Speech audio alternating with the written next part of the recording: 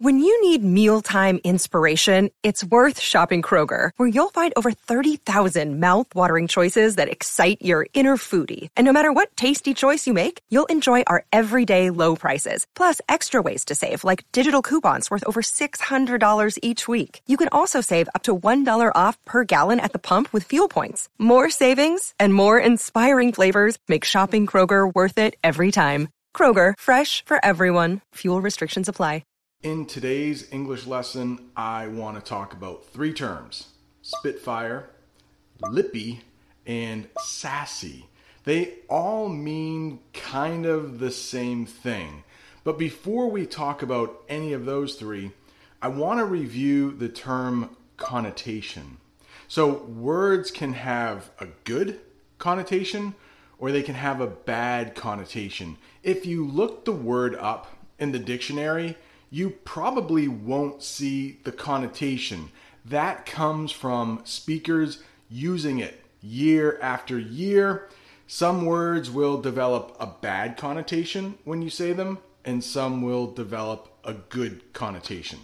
Let's talk about the two words from this list that have a bad connotation.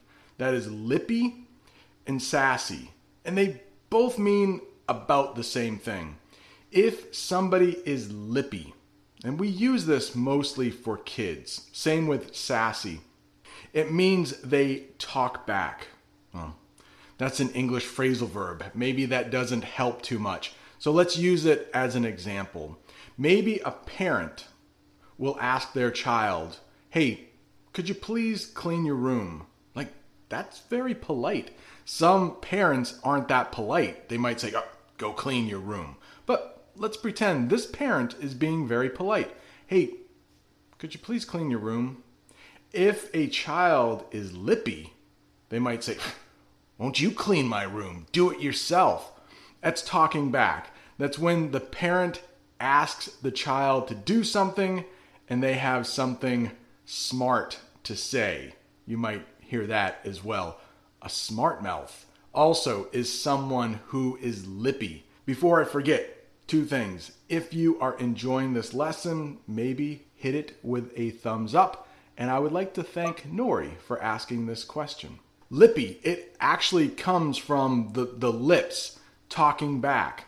Sassy, pretty much the same thing. It's when children are being disrespectful, talking back. If you are a parent, I hope you don't have a child that is lippy or sassy. Spitfire usually has a good connotation. Maybe you are a spitfire when it comes to learning English. You don't back down. You don't take no for an answer. If something is hard, you keep doing it. Spitfires often have a lot of energy. They have a lot of enthusiasm. Kind of a big word. Kind of tough to say. If somebody tells you, "Oh, you spend too much time studying English," you may say, "No, I don't. I mean, you're being a little disrespectful, but you're standing up for yourself." Oh, so many English phrasal verbs, right? But you don't take no for an answer. If you don't know something, you are going to work really hard until you find it, and you don't care if anyone has a problem with that. Sometimes you'll hear the term a real go-getter.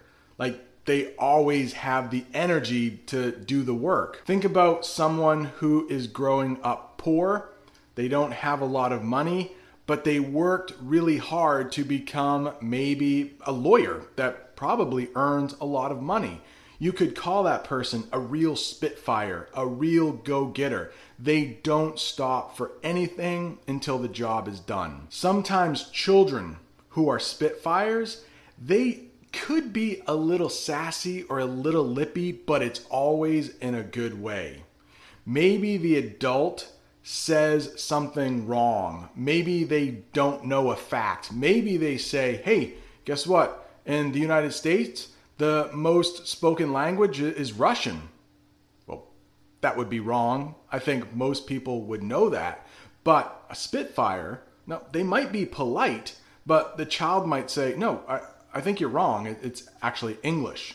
So a Spitfire might not be afraid to talk to adults or correct them, but it's going to be in a polite way. To review, Spitfire, good.